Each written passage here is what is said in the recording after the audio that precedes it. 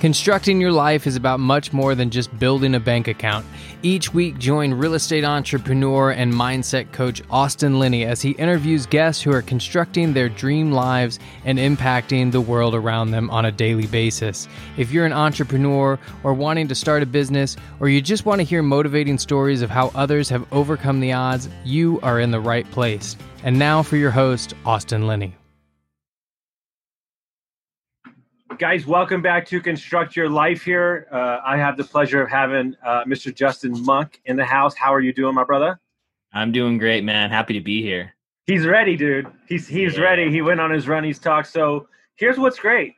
I came on your podcast. I don't know a lot about you still, even though we talk from time to time. So this is me getting to know you as well with my audience. So I'll let you start where you want to start, and we'll get going from there. Yeah, thank you. And we did. We met briefly on Instagram. We had an exchange that was powerful. Like, it was a few messages and totally changed my perspective. And I'm like, man, I got to get to know this guy. Somebody I want to be hanging out with a little bit. So yeah. I'm hoping we get into more of those details today. But yeah, so I grew up on a family dairy farm here in Utah, and went to college, got a business degree, entrepreneurship. Love that idea. Jumped into I currently work. My full-time thing is I'm a part owner and a sales manager for a solar company here in Utah. Okay. And so that's kind of the full-time thing. But I knew that I've always known that I wanted to set myself up to be able to, we call it retire early, but be a little more free earlier on in life, be more financially stable, and I've got, I don't like being limited by time and money. Mm-hmm. So I'm like, all right, let's figure out how I can free up more time and make more money. And real estate was obviously something that was, I've always known would be powerful in accomplishing those goals. And I've seen other people in my family do that with real estate. So we couple years ago, I think it's been, we jumped into it full steam, and we've been buying mostly single family homes right now, both here in my local market and then a lot in Midwest Ohio. So that's what we're doing. We use the BRRRR strategy. Okay. So we're buying them, rehabbing them, renting them out, refinancing our capital out, and then doing it again. So it's been awesome. But in that journey, the biggest thing I've learned is that, obviously real estate's been good to learn about, but the biggest thing I've learned is the power of mindset and how you're looking at things, and how important how you're thinking is to your journey. And that's kind of been the focus of my platform. My podcast is the mindset around success and what it takes to get there. And so I love sharing that message. And currently, we're in the single right now, but we want to get into, we're trying to make that leap into, we are going to make that leap into multifamily, syndicate some multifamily deals. And it's funny because I had Austin Adams on yesterday, and we were talking about the power of a podcast. Before we get into your story and go further, how long have you been doing your podcast? It's been like a few months, not very long. What have you found in just the little amount of time that you've done? What value have you received from it? Well, selfishly, I have learned a ton. Like it's been, I think the first person that was impacted was me. I have learned a ton. I've met some incredible people, and I've heard some awesome and motivating stories, and that's been value number one for me. Mm-hmm. But again, it's a real estate investing podcast, but we always seem to end up talking about the mindset and the importance of, and maybe that's my fault because that's what I love, and that's what I'm so curious about. But we always seem to talk about mindset, and there's always an aspect of the power of the mindset and getting accomplishing whatever goals you're after. We always seem to end up talking about stuff like that, no matter who I'm talking to. Dude, and I brought on people, and we'll go through the hour, and I'm like, oh, we didn't even touch on real estate. I forgot. Yeah, I know. And I'm like, man, I got to at least have a few points because everybody I want to teach I want to teach real estate, and I want to help people get into their deals. And so I'm like, I got to make sure I at least share a few nuggets of tactic, for real estate investors. And, but again, I just think it's not talked about enough in the books and in the podcasts that are out there. We always say, hey, this is how you syndicate a deal, or this is how you flip a property. Mm-hmm. But man, if your mindset's messed up, you're never going to accomplish any of that. 100%. And I'm curious, you said you're buying stuff in your local market, you're buying stuff in the Midwest. Have you seen those properties that you've bought in the Midwest? No, Okay, no. that's what I wanted to hit on. So how many properties do you have, and when did you start buying? How long ago? We really started buying about, well, we started buying in Ohio about 10 months ago. Okay. And have you seen any of those properties? No, we're closing on the fourth one. So nothing crazy, but 4 and 10 months. Do you have a partner there or not? No. We have I have an agent. So but I have what not gives seen. you the confidence? Because I'm only laughing because my ex-business partner lives in San Diego. He has 36 units in Kansas, and he's never been to Kansas ever. So I'm trying to get this point across. So what gives you the – because I just met with some investors in Denver, and we talked about how the inspector is your stopgap. That's your guy. Like, yeah. The way I do this and feel okay about it is I have the team, right? I've got my agent, right? So he's kind of the first safety net. Like he's gonna check the property and be like, hey, either the seller or this agent's no good to work with, or this property is not in a good neighborhood. I don't know Ohio. I don't know the neighborhoods. I mean, I'm learning, and I've learned a lot. I talked to a couple of investors that had already been doing it, so I kind of had some mentorship there. Hey, where should I not be? Where should I be? They gave me some zip code ideas, and so I knew kind of where to start. So the agent's the first safety net, right? And then once they get it under contract, we always write in an inspection contingency. So if I see if the foundation's crumbling in at inspection, then I'm out of that deal, right? So I always write an inspection contingency. And so once we get into contract, I don't think all investors do this, but I pay the $350 to have a home inspection done because that's my eyes. That's my eyes to go see that property. I want to stop there for just a minute because I want to, I'm having this inspector I met on the podcast because I was like, I haven't had an inspector on there, and this might be the most important part of the deal. I want you to say that again. People are foregoing the $350 to buy an asset, probably $100 to $200K, because they're worried about saving money. Does that make any sense when you say that? It doesn't. No, it doesn't. And I mean, I guess the other option is to pay $500 and fly out there and see it. But I'm busy running a solar company and a sales team. I can't do that. So that's my eyes, and I've got a really good inspector out there. His reports are just like ridiculously good. There's like 100 pictures. I mean, this is like a 1,200 square foot house, and he takes 100 pictures. So people always ask me, like, how are you buying these properties without seeing them? Like, I kind of feel like I've seen the property. I mean, the inspector's job is to take a picture of everything. And it's a 75-page report. And so once I go through that, I feel like I've seen the property, and anything that's going to be a booger on the deal, I feel like I'm aware of it.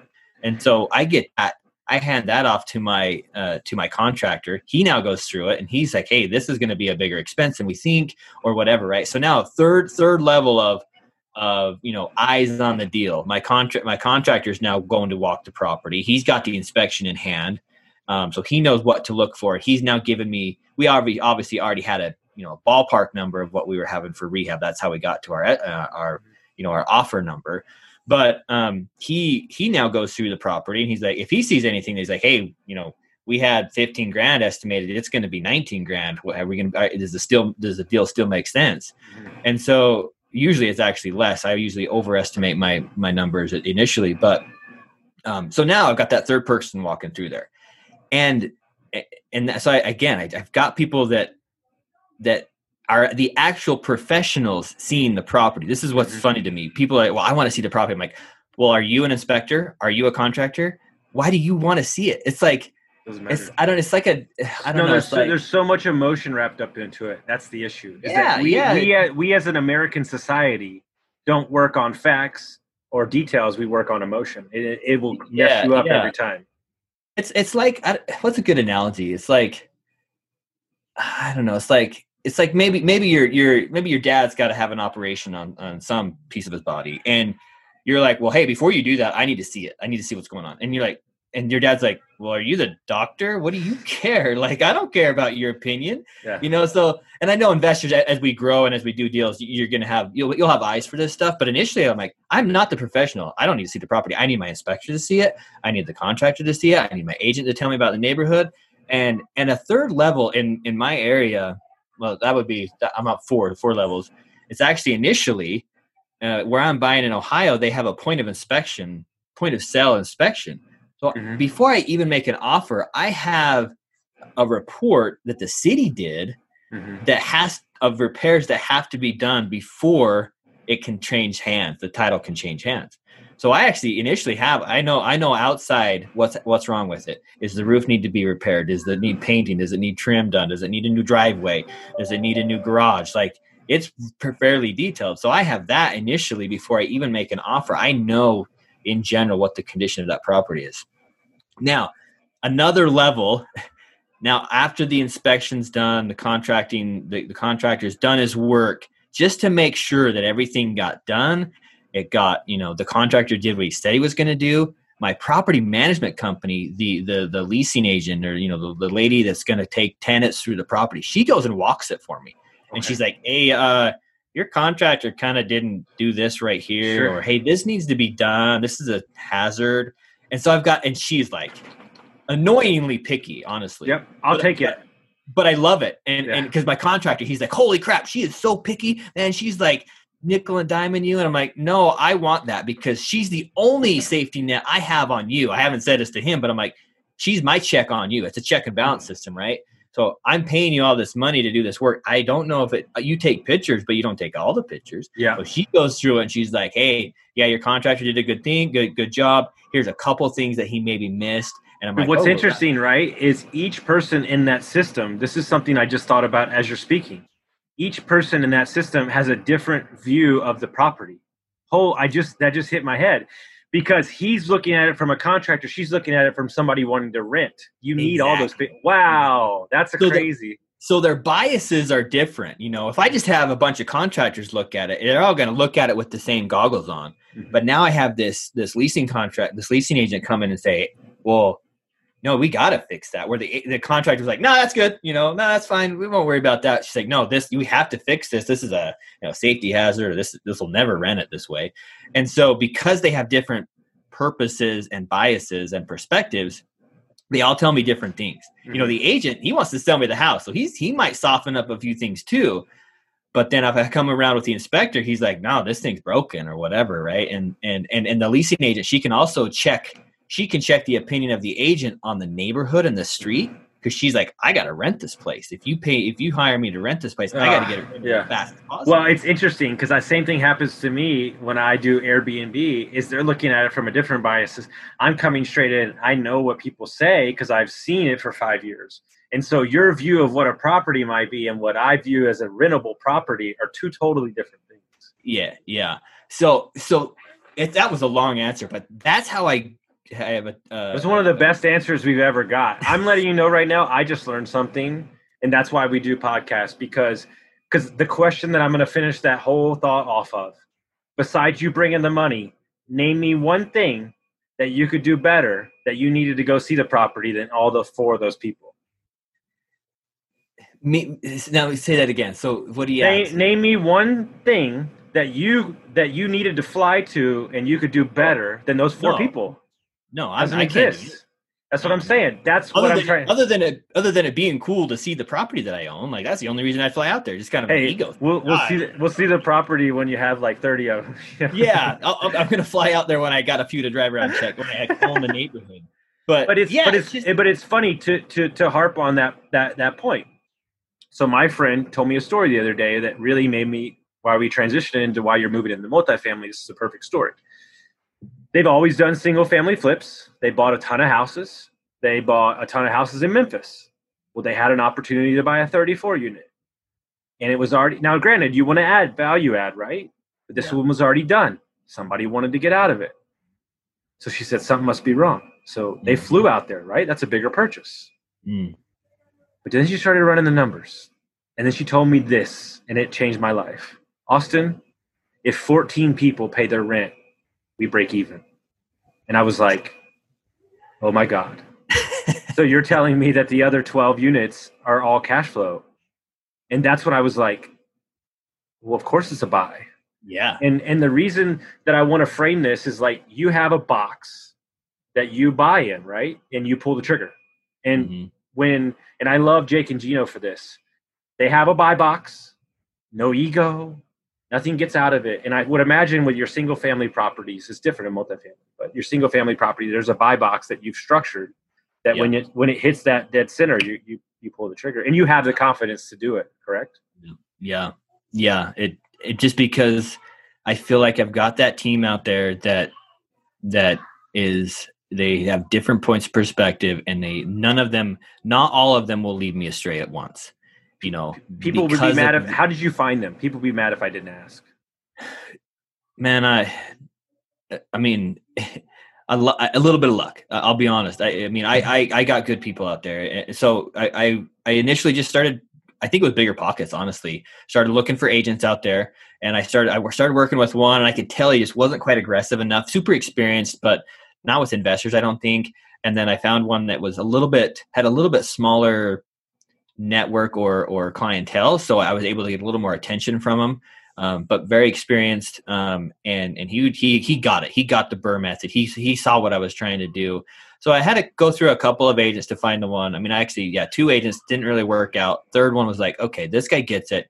He hustles it. He's in Ohio, so he's like, and when it's 9 o'clock here, it's like 11 o'clock there. But he's doing stuff for me. He's like, "Yep, let's get this offer made. I'll have it to you right now, first thing in the morning, whatever." So, and I have to have that because again, my real estate stuff is on the side right now, so it's after hours all the time, which is extremely after hours for this guy. So when I found him and him being willing to hustle like that, that was crucial to me. And then he referred me to a contractor. And it's just dumb luck. I mean, he's a great contractor. It's been working out very well. He's a very honest guy so far, which is hard to find in the contracting business. And so he's got his quirks, but he's been good so far.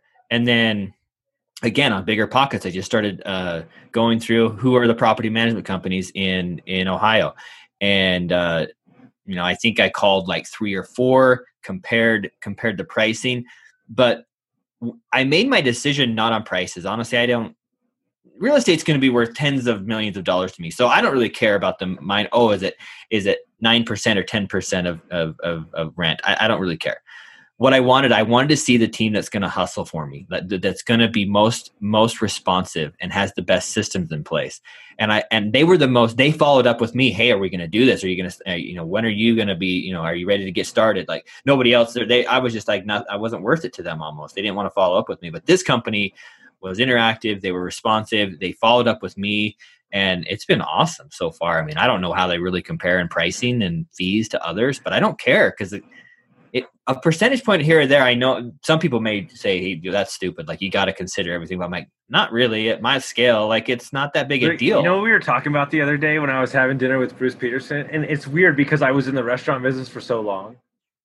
When you get that service, and I mean that service, like we went with 10 investors out for our mastermind to Eddie, to True Luxe, top-notch steakhouse. Hey, Mr. Lenny, we got you a special room. We've been waiting for y'all's arrival all day. Is there anything we can help you with? You know what's interesting about something like that? The moment that happens, it's almost like you don't see the prices on the menu. Yeah, it don't matter anymore. Because they've cultivated this experience, your property management company, where you're happy to give them more business because they actually want to be in business with you. I don't think people put enough stock in that. I had to learn my lesson when I flipped my first home.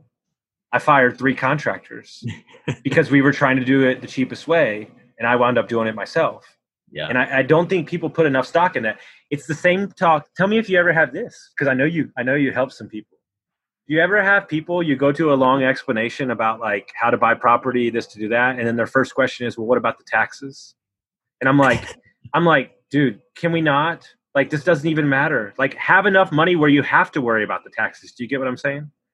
Yeah. Well, people get stuck on, what if I lose money on my first deal, or what if I lose $5,000? I'm like, and I just say, I'm like, man, your perspective is you got to get bigger and look longer and look larger, because again, I know that real estate is going to be worth tens of millions of dollars to me. Mm-hmm. So I lost money on my first deal. If losing a few $1,000 on my first deal because the contractor turned out to be not what he was, I don't know, but we lost some money on the first deal. But I'm like, And people are like, oh, you need to like go file a small claims thing and do all this stuff. And I'm like, I don't have time for that. This is a few $1,000s. And the next deal, like literally the next deal I bought in Ohio, when we finish our cash out refinance, it's going to make me like, I'm going to pull $20,000 extra dollars out of the deal. I'm like, that's where I want to focus my energy because that's where it needs to be. And that's what's actually changing my life, not this loss. It's a bump. It's a bruise. We're going to move through this because it's such a small percentage. I mean, and you know what? $5,000 or whatever it was. I had a coaching client this morning, and this is what we were talking about. Because think of it this way, and this is what I think you're hitting on. If you spend the time like you have and surround yourself with the people and your mindset is that of bigger vision, unstoppable, these bumps in the road don't seem like mountains. They seem like little hills. And because there's always going to be problems, correct? So, I mean, that's what you've cultivated with your mindset, right? Yeah. It's exactly. And there will always be fees and expenses and a loss here and there. The first hard money guy I tried to use, it was such a painful process. And I finally walked away from him and that was after I paid for like the $500 appraisal. And I was so mad because I'm like $500. I'm like, gosh, dang it. But he was such a pain to work with and he was so grumpy. And I'm just like, I can't work with this guy. And it was such an excruciating process with the paperwork and stuff. And I was like, I'm out of here. I ended up just asking the seller, if he would owner finance the deal. And we ended up owner financing the deal, which was way better in the end. Amazing. I'm going to make way better money than I thought because I don't have that 10% interest. Anyway, but yeah, you just gotta be able to roll with those. It's a battle. It's a war zone out there, and you're gonna get beat. You're gonna have to throw your shield up and get just slammed, But yeah, then you just keep swinging. You just keep pushing forward. And if you have the right perspective of the long game and what real estate's really gonna be worth to you, the $100 and $1,000 here and there, you just roll with it. That's not gonna change your life, but the success will. So you're telling me you're doing some things good, you're burrowing, you're buying properties, not that you're stop buying single family, but my question to you is super simple. Why switch, like why turn your focus to multifamily when you are getting some success in the single family? Because you haven't been doing this for too long. So what sparked the interest to scale up and switch the narrative? I think the urgency that I have to get to a financial place that I begin to feel like I've got freedom of time and money, and I can focus on helping others, and I can go to my daughter's play in the middle of the day and not worry about the sales team kind of a thing.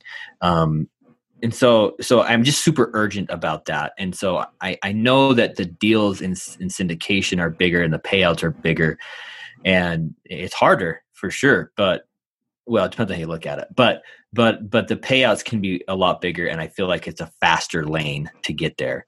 And I'll continue to buy the single family stuff because I really feel I've got a system, and it's easiest to plug it now. I just once I get some private money lined up, it's just gonna be boom, boom, boom. But I'll keep rolling those deals. But at the same time, another side of my mind is finding those deals I can syndicate. Well, I also think, and this is something I've been forming an idea. I haven't firmed it up yet. And maybe you can shed some light on this. I almost think that you're at an advantage doing the single families and doing the multifamily because of this reason. I've talked to multiple syndicators or multifamily groups who haven't bought a property in a year and a half. And my concern is, because there's so much gap, how do you stay motivated? Yeah. How do you stay on the ball? How do you stay with that fire every day? So you almost have that fire, the single family. So when you hit the multifamily, it's almost like, okay, we're just adding into the system because the machine is already going. I'd love to hear your thoughts on that.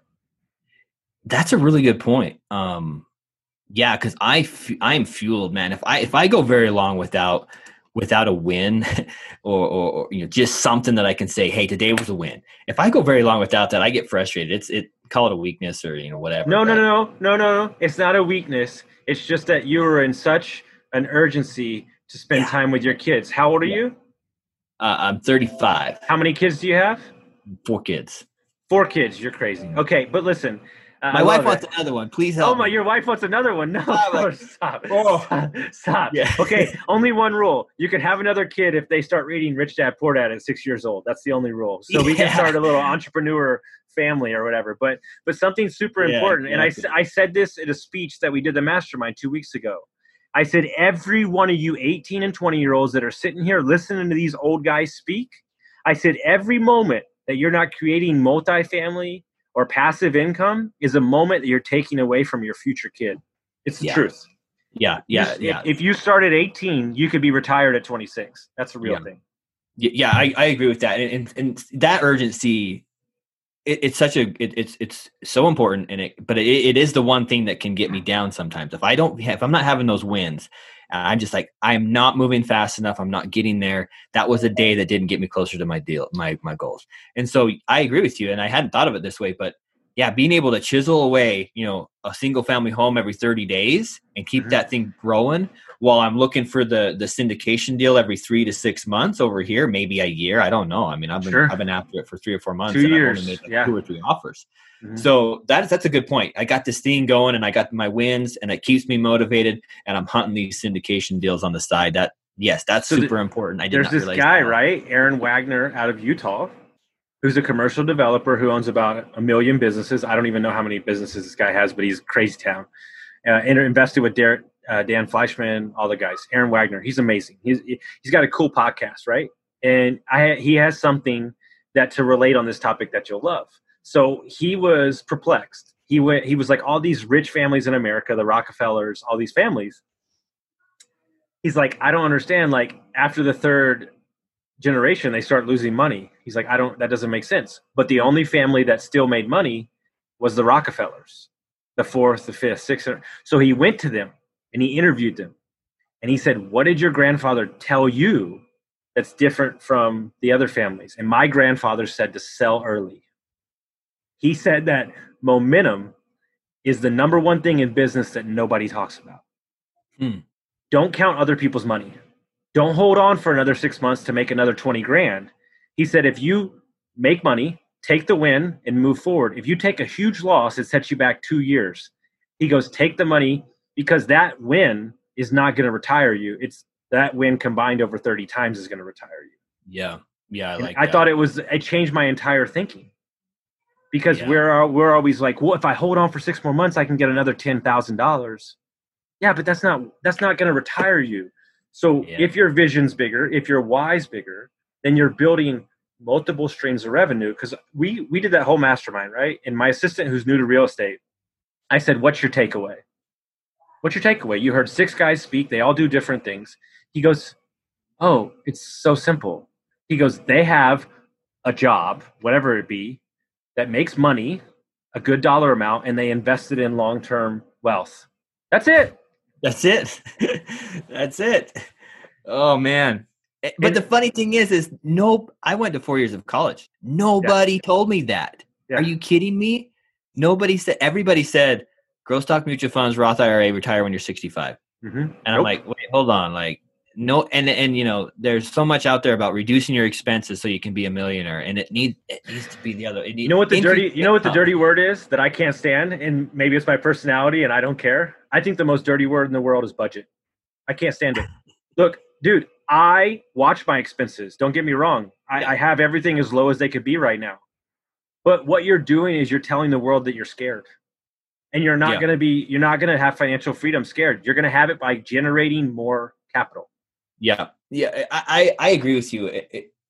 I'll only change it in the sense that I think, yes, budget can be a scary word, and it's a bad word if your perspective's wrong about it. If you're doing it to say, how can we just make sure we have enough money to pay our bills? Not, hey, where can we figure out how so we can live on 60% of our income and save store 40% so that we can then buy real estate. Like, it's just a perspective around it. And so many people, and not only that, but you won't budget yourself to being a millionaire. It's just not gonna happen. You can't. And I know I love Dave Ramsey. No, I don't love him. No, I love the concept of it. That's what I do. Thank you. Yeah. Like, do you know that he told somebody, I only saw this, that's why I got frustrated. He told somebody that was making $50,000 a month on real estate to get a job. What? Yeah. Yeah, because he's so set in. His goal is to get you to be retired with $1 million at 65. That's his path. Mhm. And so if that's where you want to go, that's fine. You can follow this process. But if you don't, if you want to be somewhere else, you have to find a different path. And it's not going to be that path. Yes, so the initial steps of getting your emergency fund and stuff like that, so you can invest in real estate from a point of strength rather than Yes. broke. That's going to be a different, that's important too. Let's not. Well, and I have an interesting question for you. I don't know why I thought about it, but I'd be interested to hear the thing. You got 4 kids. Your wife wants another. How on board with the real estate investing is she? I'm curious because this is important. A lot of people that listen to my show are married. They're thinking about making the shift. I'm interested to hear how this conversation went. Yeah. Because you do have a good job. It's not like you don't. Yeah, no, I have a great job. I'm spoiled to death there for sure. And she is. I've been blessed. She's a great wife and she's a great partner. And definitely been blessed there. I have full reins. Like she's just behind me no matter what. Mm-hmm. And she the only thing she ever has wanted to be is a mom. Sure. And so she is happy being a mom. And so she just focuses on that. She's like, yeah, she supports the desire of being able to create more time and money, so that I can be a better dad, more with the family. When we spoke the first time and I mentioned to you about the back porch, sitting on it, enjoying your house a little bit more, did you mention that to her? Yeah. Oh yeah. What'd she say? I'd be interested to hear that. Oh, she totally agrees with me on that. She's like, yes, you do need to. And she will tell me, she will sometimes tell me when she can tell that I'm stressed out or I'm just not getting my wind. She'll like, just go get out of here. I got this. I got the dishes. I got dinner. Get out of here. Go sit on the porch for a second. She's so awesome like that. Because what I think is not talked about enough, and I'm not trying to get you emotional, I swear to God, but what's not talked about enough is you as a father with 4 kids, and she's happy being a mom and she supports you. But the amount of stress and burden that you feel, regardless if somebody else is putting it on you, because I know that feeling, yeah, I would imagine can be almost toxically and consuming of you. Don't you think? I mean, I would imagine that's when you get down. Yeah. This has to work. Like this has to work. I'm committed. Like I'm all in here, and it has to work. And sometimes that can stress you out a little bit. If your perspective gets shifted or it's not on the right things, yeah, it can be a burden for sure. So what did you put in your life to combat that? Well, I think to keep I think the most important thing is keeping that perspective on the right place. So for me, I'm writing my goals down every day, making sure that I've got my why. I know where I'm headed. I review my goals and the bigger goals and the bigger mission every Sunday night so that I can stay focused there. And we are always talking about, that. We're communicating what's my plan, where are we at on the real estate. And for whatever reason, she does her best to not add any pressure to me or make me ever feel guilty about doing a podcast at 8:00 at night or being up, hey babe, I gotta go underwrite this 18 unit deal. Sorry. I know it's our time together, but I gotta go do it real quick. And she's just super good at, she knows the mission. And so she's totally on board with that kind of stuff. But again, we set, I make sure that when I'm there with the family, I'm there with the family too. And we always make sure we try and go on a date every week. Mm-hmm. It's been harder now with COVID and all that stuff, especially over the last few months. So we've had sushi, in our living room. We got sure. Sushi and had, back porch or whatever. So we had to get different, but yeah, so, date nights all the time. So we're communicating and having the minutes to communicate about what we're doing and why we're doing it. That's been huge for us. And just making sure that we're also spending lots of time with the family together. That's been able to because sometimes we will sacrifice too much of the ends for the means, meaning like it's sometimes it's like so I work out, I run, I try and stay in shape because I like to spend time in the mountains. I hunt and I fish and I'm always hiking and stuff. And I've caught myself saying, well, I could go hike this mountain today, but I got to go to the gym. And that's not right. Like, don't sacrifice the ends for the means. Like, the reason I'm going to the gym is so that I can go hiking and be in better shape. And so when you're in when you're in an intense journey and you're grinding it out and an opportunity comes up to spend some time with your family or go to your daughter's play or whatever, don't say, oh, I got to go invest in real estate. Hold on. You're sacrificing what you want. Like, you're investing in real estate so you can have more of that. And sometimes we say, no, I got to sacrifice that right now. And that's why I'm very careful when people say, you got to sacrifice what you want now for what you want later. I'm like, yes, sacrifice Netflix, not what you're trying to achieve that you can have now if you want it. You got to be careful not to sacrifice the end for the means. Sometimes we get too carried away with that, I think. Just blew my mind. Like, seriously, you just taught me something, because that's what we do. I mean, like, literally, you just taught me something. And I want to tell you this so you know where me and you stand. I could give two shits if you invest in 4,000 properties over the next thing. I'm more interested in who you are as a person and who you are as a father. And these are the people that I follow and am inspired to be like, because you're showing your kids that there's a better way. But you just hit it on the head. I literally, I'm going to go back and listen to that part because, well, I can't go hiking because I need to go to the gym. I know, but that's a workout too. And that's where you want to be. Yeah. So it's like, yeah, go do that. And like, we get caught up in something my friend told me. I was walking with him and his kids a while back, and he said, be careful that you're not currently living the life that you always dreamed you had. Yeah.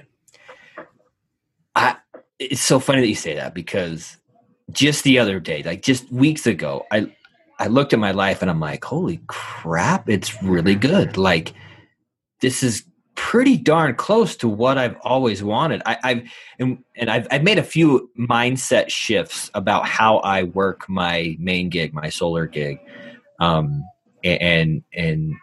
how I think about it and how I treat it.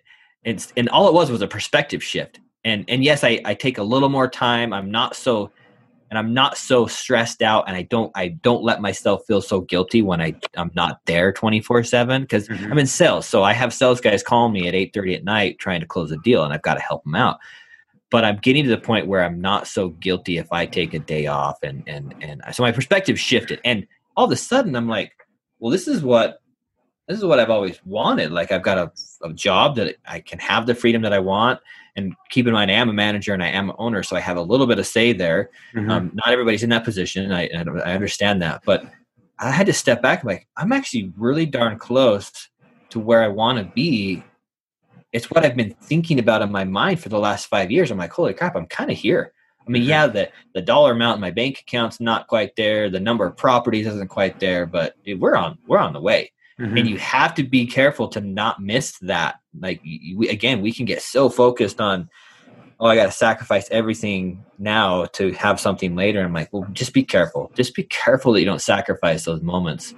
And a big lesson that I'm not there yet perfectly, so it's developing here, but I'm getting better at appreciating the process. And not being so stressed out about where I'm trying to get to. And because ultimately, like, that's where it is. That's where the actual value is. Yes, when I get to 10,000 doors and $1 bajillion, that's going to be awesome. But what will really have been the most valuable to me is who I became in the journey to get there. Whose lives did I touch in the journey to get there? Who did I help along the way? How much time was I able to spend with my son and my kids? Like, that's ultimately where the true value of life is going to come from.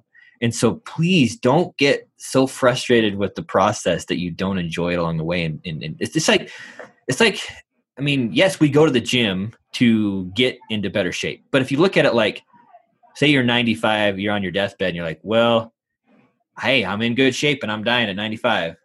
But man, what about if you hopefully you enjoyed all the the good feeling and the endorphins and the adrenaline of going there and pushing and accomplishing and doing hard things, like that's ultimately where the actual value is. And lately I've been on a kick of like reading mountaineering books and people climbing these huge peaks and stuff. It intrigues me a lot. But it's so funny because all of them say like, well, when we got to the top of this 20,000 foot peak, it was like, cool. Great. Yeah. I guess we walk back down. It's like, it's so anticlimactic, but why they're so addicted to mountaineering and climbing these crazy peaks and making these first descents, it's the struggle to the top. Sure. That's truly what excites people about this thing. And so please it's the struggle to your goal that's actually the most valuable to you in your life. Yeah. You gotta fall in love with the process. I was replaying a clip that my coach said on my podcast last night. And he said that if you put the blocks in the pyramid as you go along, the stepping stones, they will reach the top no matter what. And you, as a person, are trying to define what the top looks like, and we haven't even built the pyramid yet. Yeah. And I think that's where we get messed up in life. And it's, Jim Rohn, I've been listening to a lot of Jim Rohn lately, and he said that my coach told me to be a millionaire, and he was like, I thought that was an odd goal. And he's like, well, yeah, but it's not about me being a millionaire. It's about who I become to be a millionaire. Yeah. And I think, what I try to tell my guys and my coaching is if you operate in your core values and you operate in your daily habits, that's the default mechanism. So if shit's going crazy, this is who I am. I get these things done. And that keeps you, and when the storm's going crazy, that keeps you at your default. And as you get better, the default daily habits get better and better and better and better. And that's how you wake up 5 years from now and you've created this savage that can get everything done. AAA Adams yesterday said that the moment that he set boundaries in his life and he decided what type of father he was going to be, an intentional father, his business went up 5 times. Yeah. Because people respected him. He showed up to work better because his kids felt the love. And I would imagine that people don't talk about that enough because we're too worried about the process or the money or the whatever.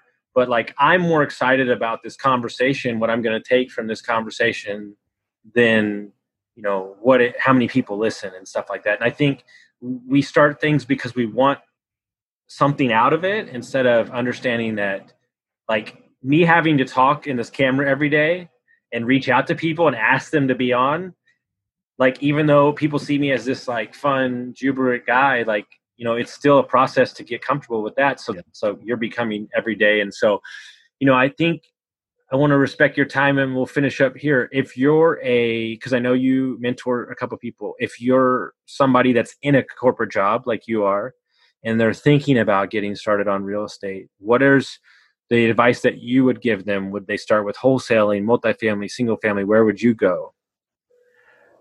I think honestly, number one, make sure you've tapped out what you can make at your main gig. Figure out how to make more money at your first gig first.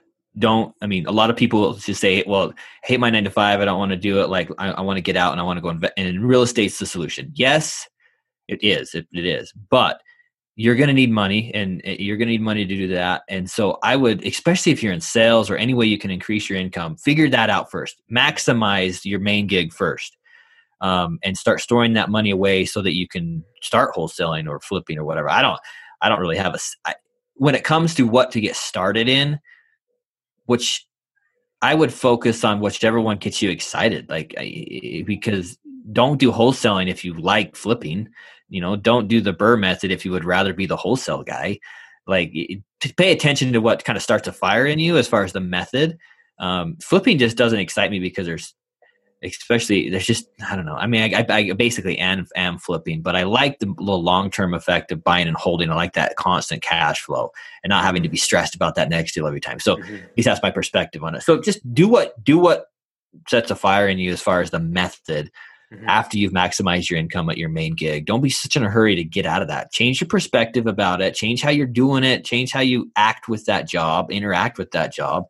And make it what you want it to be and maximize your income, then start focusing on real estate. if you can, house hacking, I would probably say is the best way to get into it.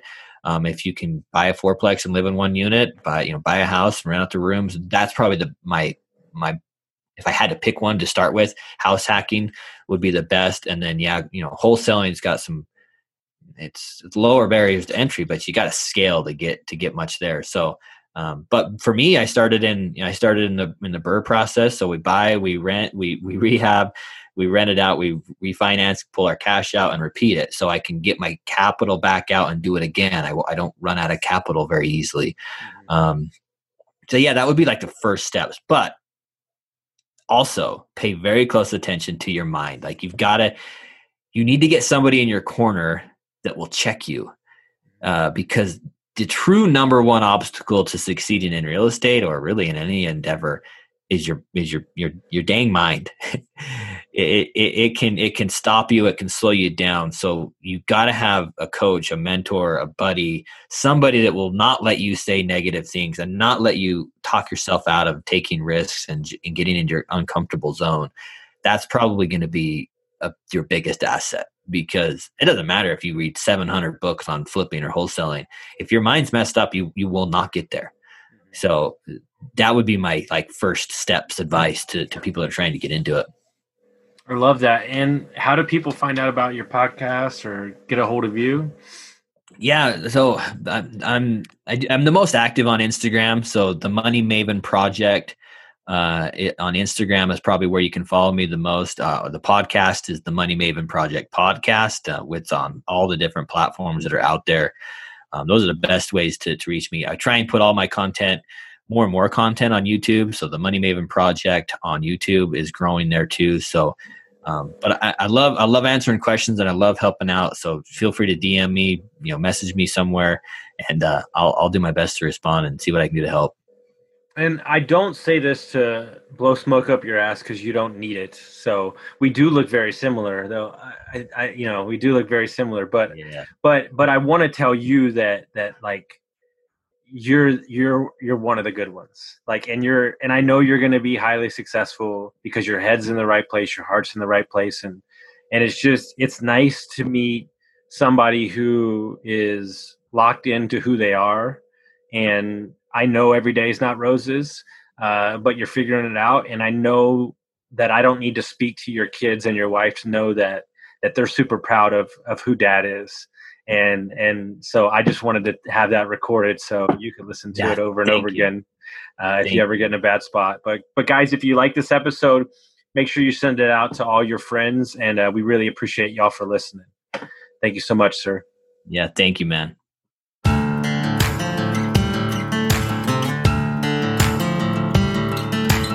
Thank you for listening to Construct Your Life with Austin Linney. If you enjoyed this episode, be sure to rate, review, subscribe, and pay it forward by sharing with a friend. Most importantly, take this opportunity to start constructing your life by taking immediate action on what you learned. For show notes, resources, and more information on one-on-one coaching with Austin, visit constructyourlifepodcast.com.